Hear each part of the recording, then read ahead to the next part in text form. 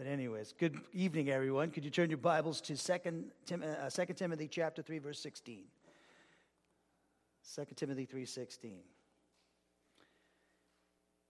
And we're almost done with this, the subject of the doctrine of inspiration. And today will be our 6th hour, and we're going to be noting the liberal and conservative views of inspiration, which is tying into what we finished off last Wednesday with regards to the effect of the Enlightenment, that movement, how it affected biblical studies or the people's views of inspiration. So it's a direct correlation to the Enlightenment, as I left off with last Wednesday. So that's what we'll be doing here this evening. And so without further ado, let's take the moment of silent prayer, as is our custom. We take a moment of silent prayer to examine ourselves, to determine if we're in fellowship with God, because any mental, verbal, or overt act of sin that we knowingly commit will cause us to lose fellowship with the Father, Son, and the Holy Spirit. But according to 1 John 1:9, if we confess our sins to the Father, He, God the Father, is faithful and just to forgive us our sins. In other words, He purifies us from each and every wrongdoing. We maintain that fellowship by obeying the Spirit, who speaks to us through the Scriptures which He's inspired, and that's when we're obeying the commands of Ephesians 5:18 to be filled with the Spirit, and Colossians 3:16 to let the Word of Christ richly dwell in our souls. So anything that's disturbing or distracting to you, let's not be concerned about that. Cast all our anxieties upon the Lord because He cares for us, 1 Peter 5:7. So with that in mind, with our heads bowed and our eyes closed, let us pray.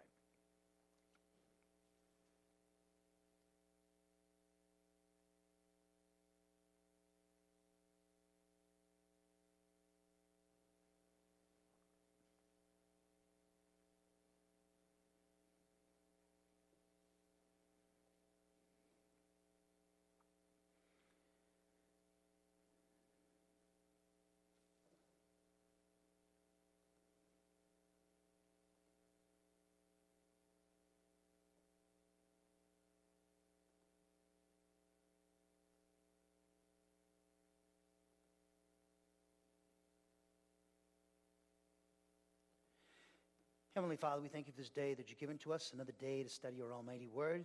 We thank You, Father, for the grace, the faith, the salvation You're working on behalf in eternity past, the person and work of Your Son at the cross, and the work of the Holy Spirit in our lives, from regeneration to resurrection. We pray that the Holy Spirit do a mighty work to all of us here this evening. And I thank You for everyone that's in the chapel and those who might be listening to these services online through our various websites and podcasts.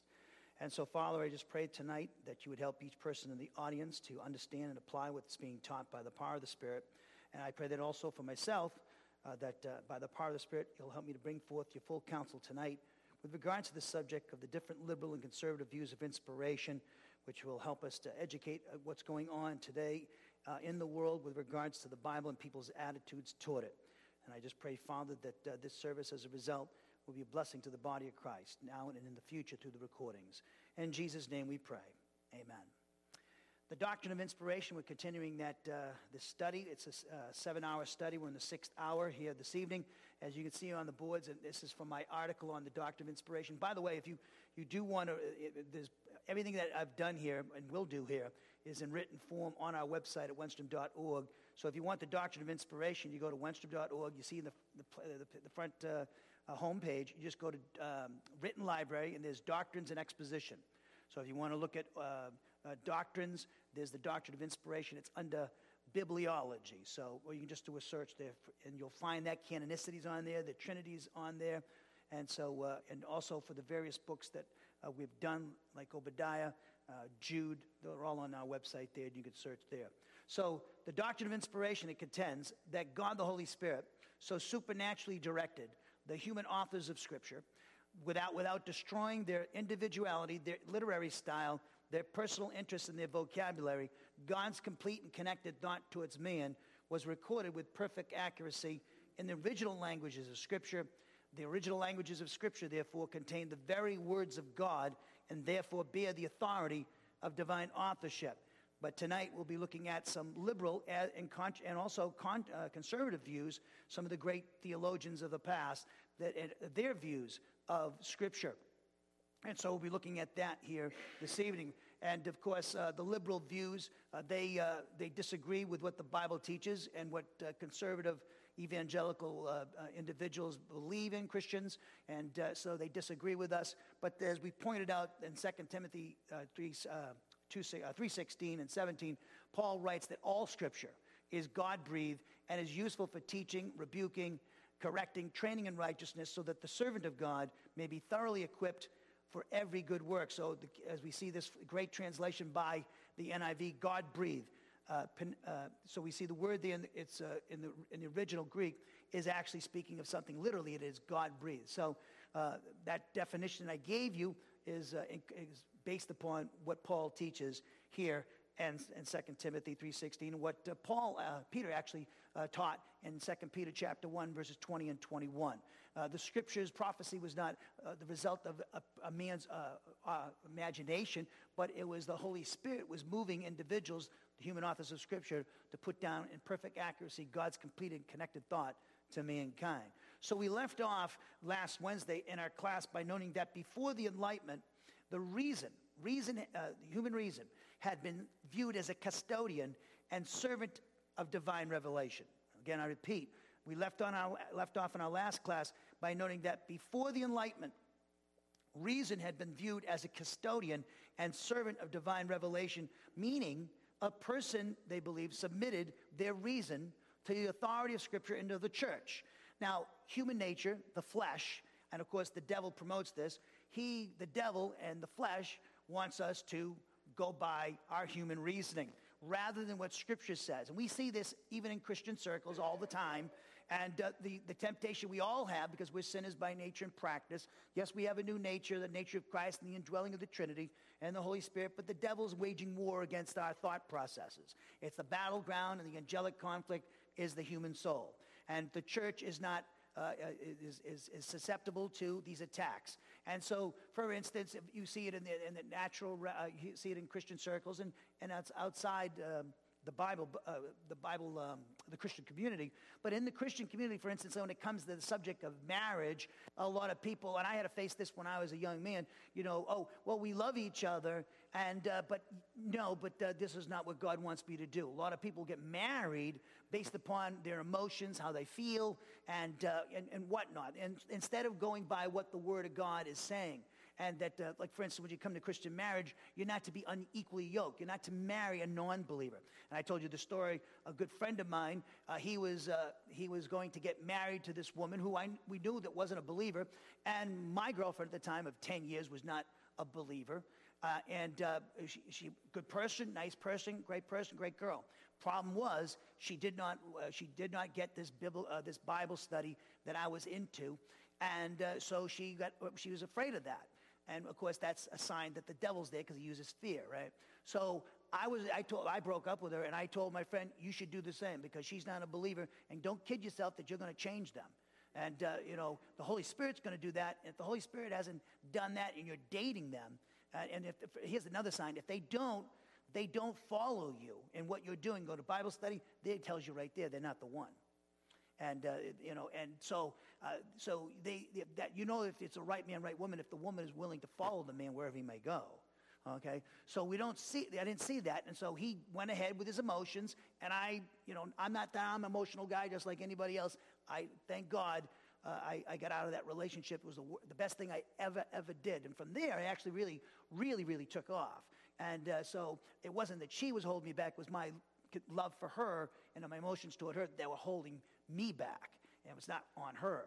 And so, again, that's an example. People make their decisions in life, and when it comes to like marriage in the Christian community, based upon their emotions. And you see the people who are in marriage. Everybody goes through trouble in marriage, and so the people say, I've heard Christian women and men where they want to break up with their husband or wife, and God says even through Paul in 1 Corinthians 7, even if they're, you marry them as a non-believer, okay? You're married to them, you should stay with them because you might lead them to the Lord. But then if they want to leave, then you can let them leave and then marry somebody else, Paul says in 1 Corinthians 7. But, a lot of people divorcing in the Christian community, they're both believers, for non-biblical justification, just like the non-Christian community. I can't remember where I read it, is that in the Bible Belt of all places, the divorce rate is higher in the Christian community in the Bible Belt than it is outside the Christian community. And this is the Bible Belt. I'm not talking about Massachusetts or Iowa, where I was, okay? That's stunning. So we need to understand something. Our emotions, people, for instance, I give you another example. People make their decisions and their attitudes through emotions rather than Bible doctrine, what the Spirit says in the Word of God. When it comes to, for instance, a political ruler, a leader that you don't like. And so I have family members that just cannot stand President Biden. There's a lot of people who don't like him. But I also met people who didn't like President Trump. And nobody likes anybody, right?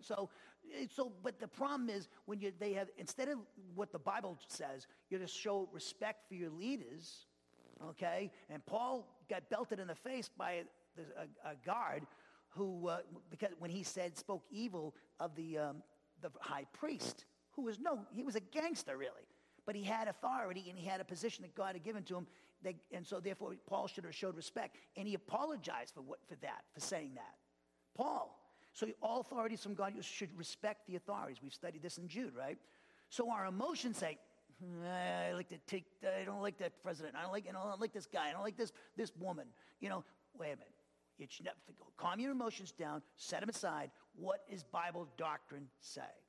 What is the Spirit saying in the Scriptures? It says respect your leaders. It doesn't say you have to agree with them or like them, okay?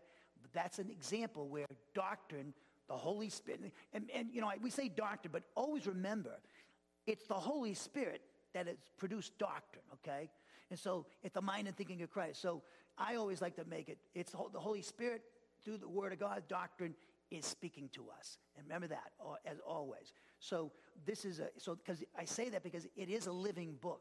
So, as we said before the Enlightenment, reason had been viewed as a custodian and servant of divine revelation, meaning a person submitted their reason to the authority of Scripture and of the church. Now, however, the Enlightenment reversed all this in that it made revelation servant of reason in the sense that one examines truth with one's own intellect and decides for oneself what is true or false.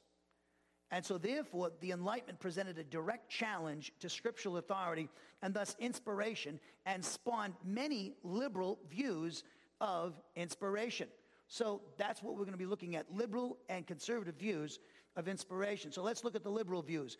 Now, before I say this, and I've touched upon this before, when I use the word liberal, I'm not speaking in a political context. Liberal theology or liberal theologians are those individuals that reject the supernatural, okay? When we talk about, because I hear, and I've been guilty of this too, I hear Christians, evangelical Christians and pastors, when they talk about liberal, they're thinking, they're calling these people liberal, but they're not really liberal because in a theological sense, because they believe in the supernatural. So I've seen them misuse the term. So one thing you'll see with me, I'm always very concerned, because I'm trying to learn from other mistakes of other guys and my own mistakes in the past. Always define your terms. Always define things when you're speaking to somebody. And especially as a pastor, I never assume everybody knows what I'm talking about, because some of you might never heard some of the things I've said. Maybe you have. And so that's very important. So when I use the term liberal tonight, when I use the term liberal in theology, I'm speaking of a view that rejects the supernatural, such as the resurrection of Christ, and prophecy and inspiration. So, for instance, in the Scriptures, you have the Sadducees. They did not believe in the resurrection or angels or not. So they disregarded the supernatural. They rejected it. Pharisees accepted all that, just like Jesus accepted all that stuff, and the apostles. And so they were in line, the Pharisees and the scribes were more in line with Jesus than the Sadducees were, because the Sadducees were liberal in their theology. So the first liberal view of inspiration, I want to note, was formulated by a man named Friedrich Schleiermacher. That's how you say his name, Friedrich Schleiermacher. And he was a German, of course. And in 1799, in his work on religion, Friedrich Schleiermacher rejected outright the cognitive approach of the Enlightenment by making the claim that theology was the study of the experience of God, and that the Bible was the record of religious experience of a particular group or people. And so this view challenged traditional views of inspiration, as well as in the case with modernity. And what's modernity mean? And you'll hear terms like that out there today. Well, modernity is, and for those who are on the podcast, modernity. You hear me use postmodern. We're talking about in America today, we're what we call in the postmodern era of America. So modernity, what is that when I talk about that? Well, it's the cultural worldview. And this is from the Pocket Dictionary, which is great. What is it called? It's the Pocket Dictionary. Come on. Of theological terms. It's in my Bible, Logos program. And I like to use it up here because they have little short definitions that I can use. I don't want to have big, long definitions. So modernity, they define it as the cultural worldview of the 19th and 20th centuries, and of course we could say the 21st, inherited from the Enlightenment and reflective of its values and belief systems. Modernity is epitomized by the belief that through the exercise of reason alone, we're capable of attaining knowledge, even knowledge of the divine, and that with such knowledge, humans can progress eventually to the point of creating a utopian or ideal human order, end of quote. So you see, this is putting the human, us, on the throne where God should be. That's idolatry. Modernity is all about idolatry because, as they say, it's a worldview, a cultural worldview that's engrossed America and Western Europe, and it's destroyed Western Europe, really. It used to be a great Christian presence in Europe, but that's gone within a couple of centuries. And America's following the same pattern, exact same pattern as Western Europe did. So this modernity, as they said, is epitomized by the belief that through the exercise of reason alone, we're capable of attaining knowledge, even knowledge of the divine, and that with such knowledge, humans can progress eventually to the point of creating a utopian human order. Now listen to me, and to quote that again, listen to me. We can't do anything. We're spiritually dead. Look at that. We can acquire divine knowledge. The only reason why you and I have any knowledge of God is because God in His grace, through the Spirit, is basically treated us in grace. We would know nothing if it wasn't for the Holy Spirit. For instance, if to get saved, you're spiritually dead, which means that you have absolutely no desire to establish a relationship with God or seek God, to restore a relationship with God. It's found in the Garden of Eden. When they sinned, they ran away and hid themselves. They didn't go, oh, God, forgive us. No, they ran away. And God had to seek them. That's exactly the pattern for every member of the human race since then. And He comes and seeks us. I wasn't looking for Jesus. He was looking for me. I was running around, trying to be a rock star or a pro athlete or whatever I was trying to do, and He was looking for me. And it's the same thing for all of you. Some of you, He didn't have to hunt very far. You get saved at a young age. I was 19 by the time I got saved. So He had to hunt for me for a little while. But He seeks us. So then once we get, to understand the gospel so that you can make a decision to be saved, the Holy Spirit has to make it understandable to us, the gospel, so that we can make a decision. And then once He does that, boom, He appropriates, the Spirit does everything that Christ accomplished for us through His death and resurrection. And we could say His ascension at the right hand of ascension and session at the right hand of the Father as well. So again, the Holy Spirit's helping us every step in the way. Even as believers, we need the Holy Spirit to acquire knowledge of God and grow in knowledge of God. In fact, Paul talks about this in Ephesians. Go to Ephesians quickly. To Ephesians chapter 1, verse 15. Ephesians 1:15.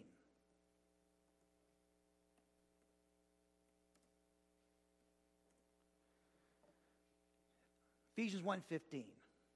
And this is after he's going to say, now present a prayer that he offered up to the Father for the Ephesian Christian community, which is actually not just the Ephesians, but various Christian communities throughout the Roman province of Asia that received this. And the verses 3 through 14 are the great doxology of Paul, where he praises the work of the Father in eternity past in verses 3 through 6, and then the work of the Son at the cross in verses 7 through 12, and 13 to 14 he praises the work of the Holy Spirit. All of these things, all the work of the Spirit and the Son and the Father in eternity past, are all reasons why we should praise the Father.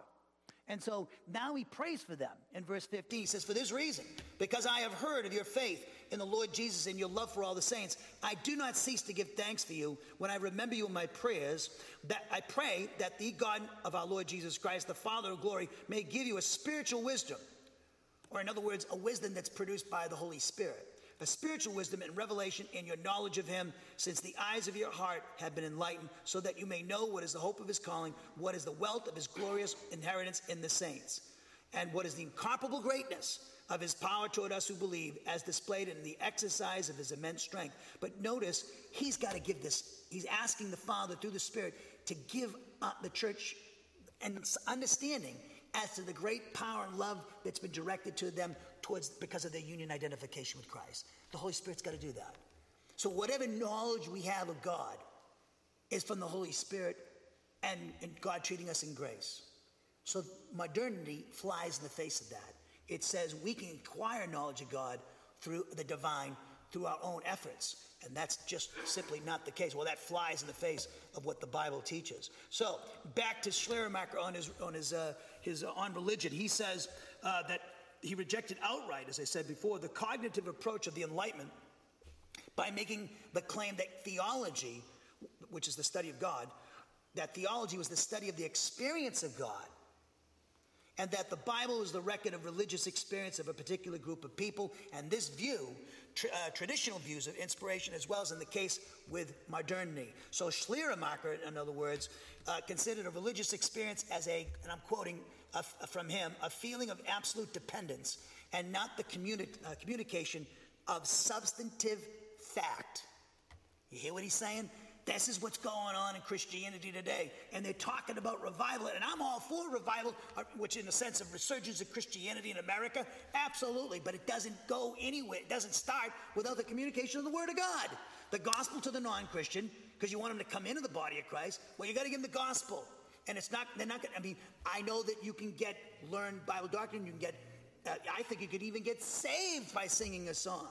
But if they don't know what the issue is, that you're under the wrath of God as a sinner, the gospel means nothing to you. You have to know what the bad news is to accept the good news. Why would you accept the good news if there's no bad news? Okay, why do I have to believe in Jesus now? Because you're under the wrath of God. Oh, that's a good reason. People don't realize this. Tell them the bad news. It might not make you popular, but say, hey, the good news is Christ came and died for you on the cross and rose from the dead, and whoever believes in him shall never perish but have eternal life. So experience is what comes first in a lot of Christians' minds today. It's about experience. And even the non-Christian, when it comes to approach to God, they want to experience something. They don't want to listen to substantive fact. Propositions like this book. Interesting what Paul does in Romans. He does it in Ephesians. He does it everywhere. Colossians, especially Ephesians, is very pronounced. In Ephesians, he gives you what we call in theology the indicatives of the faith in the first 3 chapters. They're declarations, assertions about God, who he is, what he's done for us in the past, what he's doing for us now, what he'll do for us in the future, the consequences of doing his will, and the consequences of not doing his will. They're facts. They're substantive facts. Okay? They're declarative statements. And then he starts talking about that we call the imperatives. What's the application? Imperative means a command, a prohibition. What do you do now? Well, chapters 4, 5, and 6 of Ephesians gives the application of the first 3 chapters of Ephesians. And he does this in Romans. And he does this also in Colossians. He does this everywhere. So what I'm telling you is, if you don't have the assertion, the declarative statements, the indicatives of the Christian faith in your mind, we can't talk about application. You're putting the cart before the horse. And when you talk about application, we're talking about experiencing God. Does God want you to experience his presence? Absolutely. Of course he does. When we're in fellowship with God as believers, and we're confessing our sins, and we're obeying God's word, we're going to experience God. And so we can experience the power of God, we can experience the presence of God, all of those things. But it has to be based upon sound doctrine. Doctrine, when I talk about doctrine in that context, substantive fact, declarative assertions in Scripture. Because that's how Paul addressed things. Let me give you who God is and what he's done for us in the past, present, and now in the future. And results of obeying his will and the results of not obeying his will. And all those things. Then, once he tells us that, then we can start talking about experience or application. Now, other liberal theologians viewed Scripture as having, and I'm quoting, varying degrees of inspiration, end of quote. So they understood, these liberal theologians, that rejected the inspiration of the conservative view of inspiration. They understood inspiration in terms of a heightened literary genius found in the writers of Scripture. Albert Ritschl and Adolf von Harnack was a tremendous scholar, liberal scholar. They continue to modernize approaches to the Bible. Higher criticism would follow this by questioning the Bible's authenticity, dating, and origins. And the most famous being Julius Wellhausen. Some of you might know about him. Julius Wellhausen. He had this documentary hypothesis in the Old Testament, in the Pentateuch, and he called into question the dating and authorship of the Pentateuch, the first 5 books of our Bible. And so he would say, J, P. So they had different gods. Is what he had, and it was not just. He didn't realize that God was called by the triune God was called by different names, for describing him. And so he gave him J and P. That was his hypothesis and stuff. So his view was very famous and very populous even still today, amazingly, even though it's been refuted many times over. In 1835, David Strauss, he began the movement that is still around in the 21st century, namely the quest for the historical Jesus. I don't know if you've heard that. You've probably heard on the History Channel somewhere. And this is very, very controversial at the end of the 20th century and into the 21st century. So Strauss, in 1835, David Strauss, began the movement of the quest for the historical Jesus, which sought to get behind the suspected superstitious elements of the gospel accounts and discover the quote-unquote true Jesus of Nazareth. So basically, because when Jesus did miracles, we can't have that Jesus. Why? Well, because I don't believe in the supernatural. I don't believe anybody can perform miracles. I don't believe anybody can walk on the water. Okay? Well, that's all right. This is when I'm talking about opinions and views and your intellect. Well, this is what the Bible says about itself. So what they want to do is edit the Bible, edit the gospel. So everything, this is what they do. It's amazing. So they will take out all these affirmations about Jesus' deity and remove them from the gospels. That's the true Jesus. And the reason why again, this is the result of the Enlightenment. It flies in the face of their human reason. I've never seen anybody walk on the water, therefore it couldn't be. Okay? But hey, I don't believe this guy is Julius Caesar. How can you say that? Well, I didn't see him. How could he be existing? I mean, that's how stupid it is. So you have to be there for something to be taking place? Well, you might as well forget all human history and all JFK didn't exist. Reagan didn't exist. Lincoln didn't exist because you didn't see him. I mean, really, this goes back way, because I'm talking about way back, they'll tell you. Okay, way back, right. Okay, so it's so subjective. Wait, now you go to them, well, what about the gospel accounts? They're historically reliable. In fact, there was a man named Sir William Ramsay, great archaeologist. He wasn't always a Christian. He went out to find out if Luke, his account in the Gospel of Luke and Acts, were historically reliable. He became a Christian. He became a Christian because he was honest. He was academically honest. And listen to me, if you're academically honest, I'm talking about a non-Christian, if you're academically honest, the Spirit's going to lead you right to the saving knowledge of Jesus Christ. Because you can't look at this book if you're really going to be, objective about it. If you're really going to be objective, you're going to come away, this book is supernatural. And listen to me, there's nothing anywhere anybody has ever been able to find about the Bible which would doubt its historicity or its historical reliability. People have been making assertions about the Bible, and like even Dr. Luke and what he wrote, but archaeology and more evidence from archaeology, we found out Luke was right on the button about things where they used to think he was not. Because now we got more understanding of things, and archaeology plays into this, and now Dr. Luke has been vindicated. And this is all over the Bible. Because people have their reasoning, okay? It comes first, okay? But that's not true. So let the Bible speak for itself. There's people who are involved in the historical quest for Jesus. They're not academically honest. It's an historically reliable document. We have more documentary evidence for the New Testament than any other work of antiquity. In fact, you have over 5,000 copies of the Greek New Testament, and I'm not even talking about the Latin and the Coptic and Egypt. You get over 20,000 copies of the New Testament. Whereas you get the works of Thucydides, You've got the works of Herodotus. We got Tacitus. We'll talk about guys like Julius Caesar and Alexander the Great. We don't doubt the historicity or that these personages that they talk about existed, and their manuscript attestation, it doesn't even go up to my shoulders or my kneecap if you stack them on top of each other. And yet the Bible is called into question. It's historical reliability. And again, it's because they're putting their emotions, their reasoning ahead of what the facts are. And this is true as a Christian too, let the facts lead us. Don't be afraid of dissent, because dissent is good.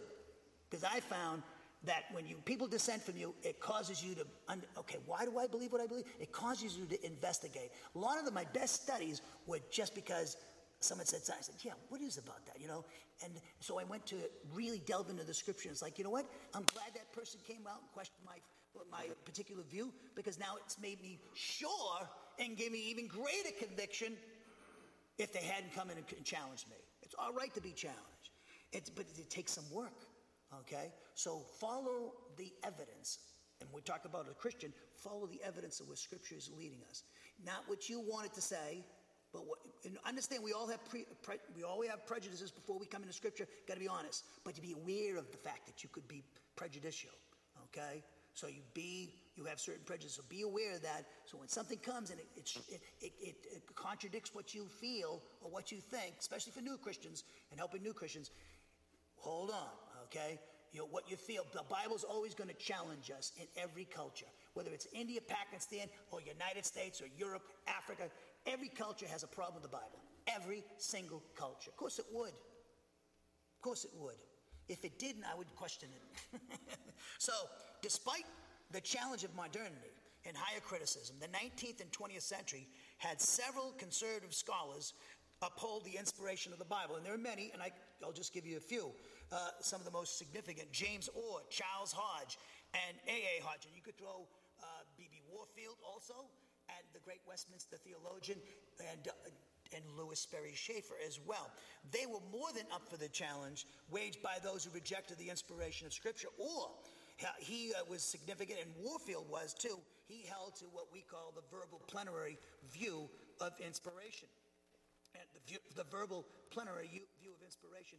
And as I see on my board, on my definition on the board for this, verbal signifies the words of the original languages of Scripture, whereas plenary means full or complete as opposed to partial. Thus, verbal plenary inspiration, as we pointed out, we studied this, expresses the idea that each and every word in the original languages of Scripture are inspired by God, who gave full expression to his thoughts in the original languages of Scripture. He influenced, God did, the Holy Spirit, the very choice of the words used within the personality and the vocabulary of the writers, so that the Bible is not only the Word of God, but it's also the word of men.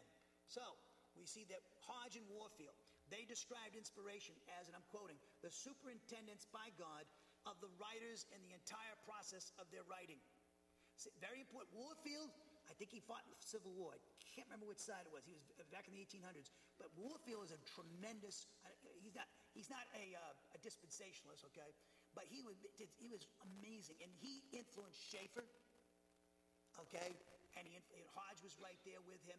So Hodge and Warfield, tremendous, and they influenced Schaeffer and the people that were ordained by Schaeffer, like the Themes and the Pentecost and the Wolverd, who took over for Schaeffer from Dallas as Dallas president.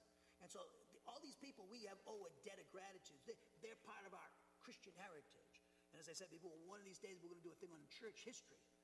Not in detail, but church history. So you get an amazing appreciation for where we came from. We stand on the shoulders of giants. We stand on the shoulders of giants. I don't care who you are in the last 20, 100 years, 150 years, we owe men before us for their hard work and their diligence in studying the Scriptures. So Hodge and Warfield described inspiration as the superintendence by God of the writers in the entire process of their writing, which resulted in, and I'm quoting, the absolute infallibility of the record in which the revelation once generated appears in the original autographs, end of quote. So he's talking about there at the end, inerrancy, which we're going to talk about. We're going to do a 4-hour study of inerrancy on Wednesdays after we finish off inspiration next week.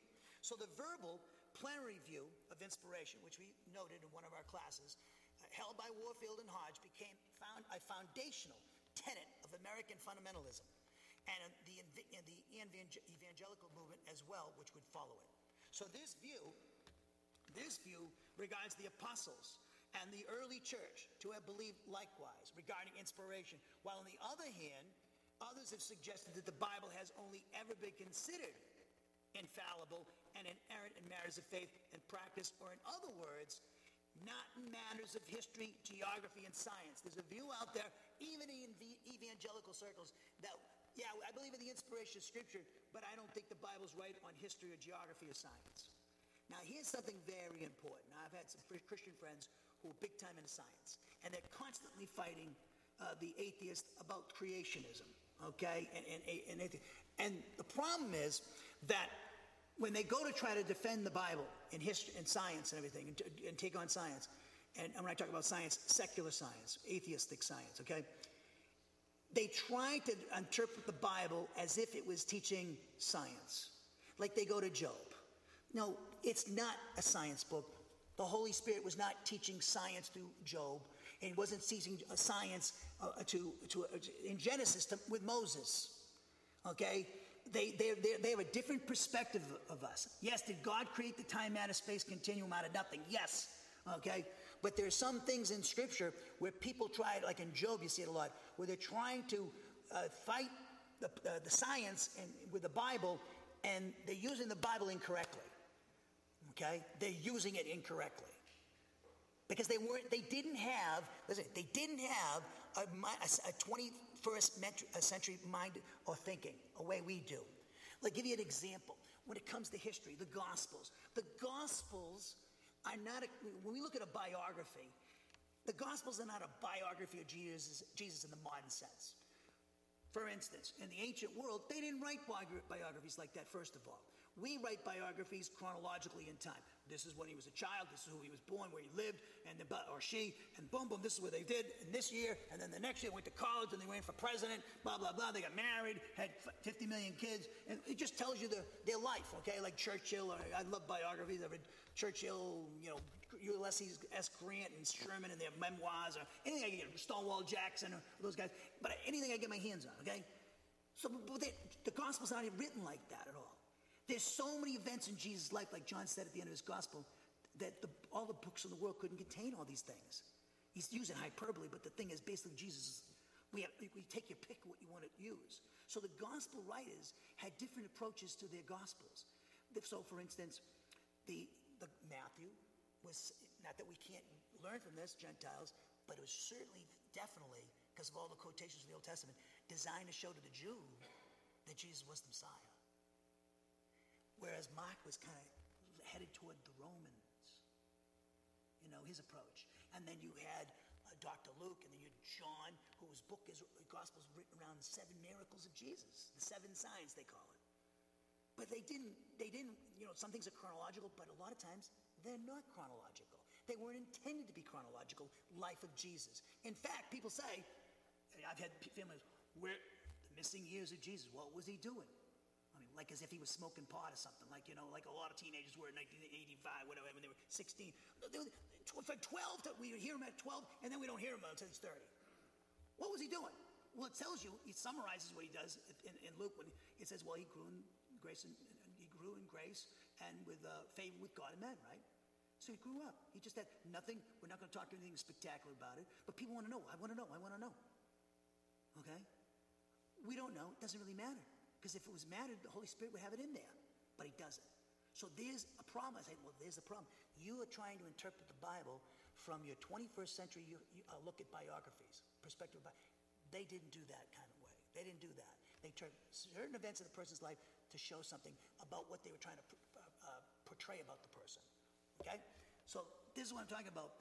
Bible, when you talk about science or history, some people disregard it. So the view I have that Warfield and Hodge have, and we have, it regards the apostles in the early church to believe that likewise regarding inspiration, while on the other hand, others have suggested that the Bible has only ever been considered infallible and inerrant in matters of faith and practice, or in other words, not in matters of history and science. Thus, this view, they believed that the original authors were inspired, but only intended those matters within the text that pertain to Christian instruction to be inerrant.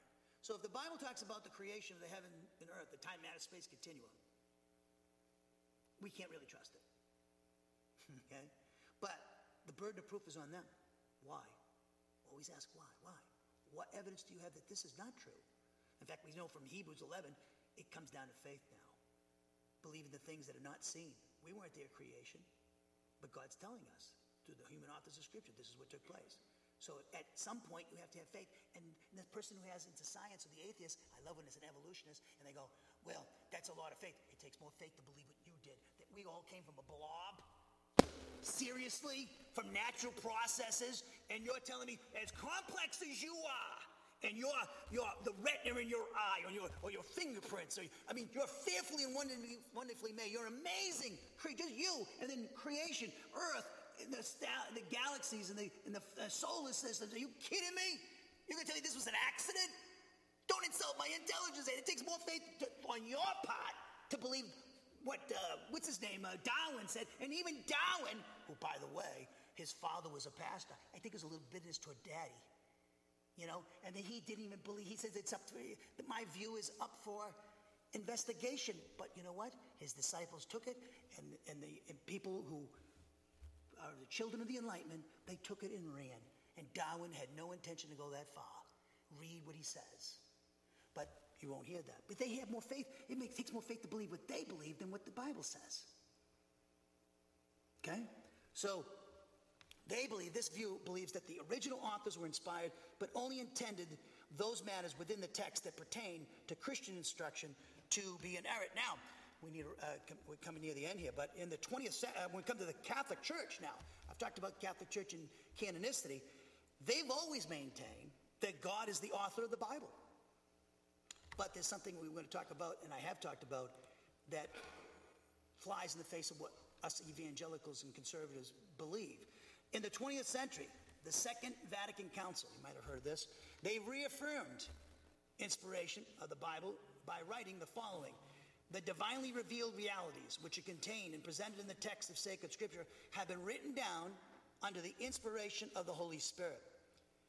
That is, to compose the sacred books, God chose certain men who all the while he employed them in this task made full use of their faculties, of their own faculties and powers, so that, though he acted in them and by them, it was as true authors that they consigned to writing whatever he wanted written and no more.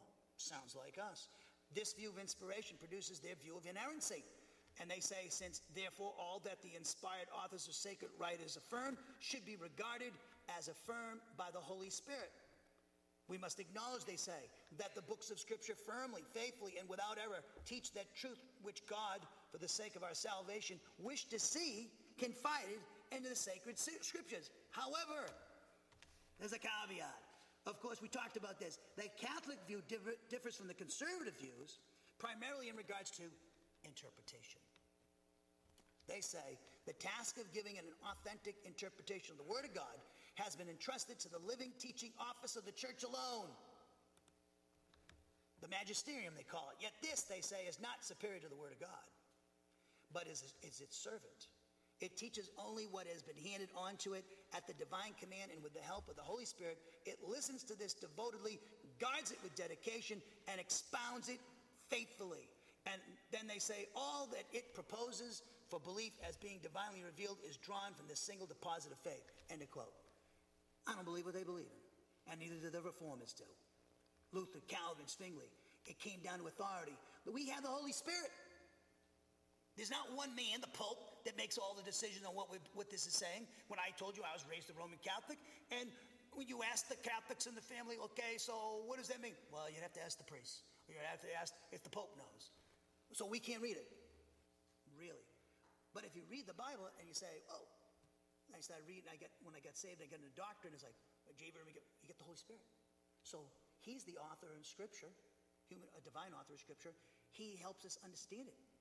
He'll lead you into all truth. Doesn't it say? Didn't Jesus say that? So why do I need the Pope? In fact, that was the whole problem with Calvin and Luther. They said, I have a problem with you with that. because it flies in the face of Scripture. And that's why they didn't, and we'll see this when we see the study of the history of the English Bible. The popes didn't want, the reason why they did this, the popes didn't want the plowboy to know what they knew. Well, if they knew. They didn't want them to know, because then it would take the power away from them. It was a power thing. And remember, the Roman Catholic Church early on, in the first couple of centuries of the church, like the 3rd, 4th century, you had great men like Jerome, who did the Latin Vulgate translation of the Bible, Old Testament. He was a great scholar. But what happened is, as time went on, it deteriorated. As they moved around the world, they were incorporating paganism into the Christianity, and that's what we call syncretism. And God doesn't, a little bit of leaven leavens the whole lump. And so that was the problem. What happened to Roman Catholicism? It got corrupted, and you got the power of the popes corrupted. And it's so bad now in Rome now that the leadership, they want the leadership to interpret the Bible. And the last pope retired. Popes don't retire. You know why he retired? Because he was asked to clean up the mess with the pedophile mess that was going on, which we know a lot about in Massachusetts. Turns out he didn't make a move on me. One of the priests I thought was a good guy. They were both involved in pedophilia, and that there's a big thing going on in the world. They're talking about in leaders in the world, but in the Catholic Church, the Pope couldn't. It was such a bad problem. He retired. When the next guy who came along was this guy. He can't do anything about it. Nothing to do. It's so entrenched. So these guys are going to interpret Scripture for us. The Scripture says that stuff is sin. It's an abomination. You're abusing children. So forget about, one man the only one who can make a valid interpretation of Scripture. We all have the Holy Spirit. That's why the Reformation took place. So we see that the Roman Catholic Church, it has the same view of inspiration, but they fall off the wagon there when they start talking about the Pope being the only one who can understand and make the right interpretation. So, Karl Barth, we'll wrap up with this. Karl Barth lived from 1886 to 1968, very famous. I'm not a real big fan of his. And Karl Barth was of the conviction that the Bible was secondary as revelation to the revelation in and through Jesus Christ. And that the Bible became God's word when God spoke through it. That's what he believed. You can see why I didn't like him. Okay? The Word of God is the very words of God. The Word of God is the very words of God. It's the mind thinking Christ. Christ is the Word of God in flesh, as a human being, and this is in written form. Okay? He's the living Word. This is the written Word, and this written Word is living too, because of the Holy Spirit. So Karl Barth was of the conviction again that the Bible was secondary as revelation to the revelation in and through Jesus Christ, and that the Bible became God's word when God spoke through it. It's still God's word. When he spoke through it to the human authors of Scripture 2,000 to 3,000 years ago, it's still God's word. It's put down in writing. Thus, we can see that although Barth held a high view of Scripture to a certain extent, his primary concern was to preserve the preeminence of Christ and the sovereignty of God. Another man named Paul Tillich lived from 1886 to 1965, kind of the same period that Barth did. He believed in the inspiration of Scripture as mediator between revelatory events recorded in the Bible and the contemporary experiences of the reader. And then we have liberation theologians. I ran into some liberation theology guys in Massachusetts. I'll tell you a little quick one about that. Liberation theologians, they do not have a high view of Scripture. But instead, they view it through the lens of oppressive systems. Some of you might know what I'm talking about, okay? It's what we call a hermeneutic of suspicion. And thus, they advocate for the overthrow of such systems. Let me give you see that? Oppressive systems, okay? I'll give you a funny story. I'm sitting in Cafe Nero in Dedham, Massachusetts, near my hometown, Norwood. And I used to go there because it was an old library. It was an Italian coffee shop. And people brought their laptops, and there was all types of people from all over the world, okay? Different languages, ethnic groups, whatever. I loved the place. It was kind of a refuge to get out of the house from the craziness going on with my mother, with the dementia. So you'd go there, and I remember I ran into this guy, and he actually was looking at what I was doing. I had this happen to me. what are you reading? Or they'll say, oh, you're a pastor? And they're looking at the books I had or whatever, or looking on my computer screen. One time, I'm working on Jude one time. And this guy's like, oh, that's really cool what you're writing on. I was like, are you watching what I'm writing here? Like I was, it's like, really? So we had a conversation. But anyways, I'm sitting, and this guy, this gentleman, he comes up to me, and he says, oh, so you're a pastor? Blah, blah. I said, yeah, I'm a pastor too. So, oh, you were ordained at Duke. And I said, oh, really? And that's a good school, but I knew they're pretty liberal in their theology. And they believe in liberation theology. So he said, this is what he told me. He says, when I started talking about scripture and stuff and thing, he goes, well, you can't really interpret it properly because, you're a white person. Because you're oppressing, your view of scripture is oppressed blacks in the past. I said, maybe my forefathers did, but it wasn't me. In fact, my first friends growing up, were black. And I remember we had a racist cop on one side, and he used to get mad at me because I was hanging out with the black kids in the neighborhood, which was, so this is the thing, and doesn't matter what race, it could be black, this is the kind of thing. You have an oppressed, like feminism. They believe we have an oppressive theology because we're interpreting it from a patriarchal view of things, and that women should be subjected to men, rather than the fact that we're just going what the text says. But they say, no, you're prejudiced. And I said, well, that's pretty subjective. So basically, you're saying I'm being racially prejudiced by my interpretation of scripture, but aren't you being racially prejudiced to me because I'm white? I haven't persecuted you. I haven't persecuted I said, and his father was a pastor, I said, how does your father think? Well, he doesn't hold to this view, he holds to what I believe. I said, you should listen to your father. But he was a nice guy, young guy, but all I could think was, you blew all that money going to Duke. All that money for an education, and they led you right down the wrong road. So liberation theologians do not have a high view of scripture, but instead view it through the lens of oppressive systems. A hermeneutic of suspicion, they call it, and thus advocate for the overthrow of such systems. Process theologians understand all things, including God, as in process, and quote unquote, and thus as constantly changing and adapting to contemporary reality. Scripture then, in this view, is one potential source that helps us to see our own story in the unfolding of God, they say. Feminist theologians approach Scripture with a critical eye toward anything oppressive toward women, and willing to reject those portions of Scripture that might foster the subjugation of women. So when Paul goes out and says, wives, obey your husbands in all things in the Lord, that's oppressive, okay? That's a patriarchal culture, and that's oppressive to women. That's what they say. So they basically look at a woman being subordinate to her husband as oppressive. Whereas, see, there's where they brought the lie on the devil. The devil brought, doesn't the Son and the Spirit subordinate themselves to the Father? Yeah. Well, are the Father oppressing the Son and the Spirit by subjugating, having them subordinate themselves to the Father? Well, yeah.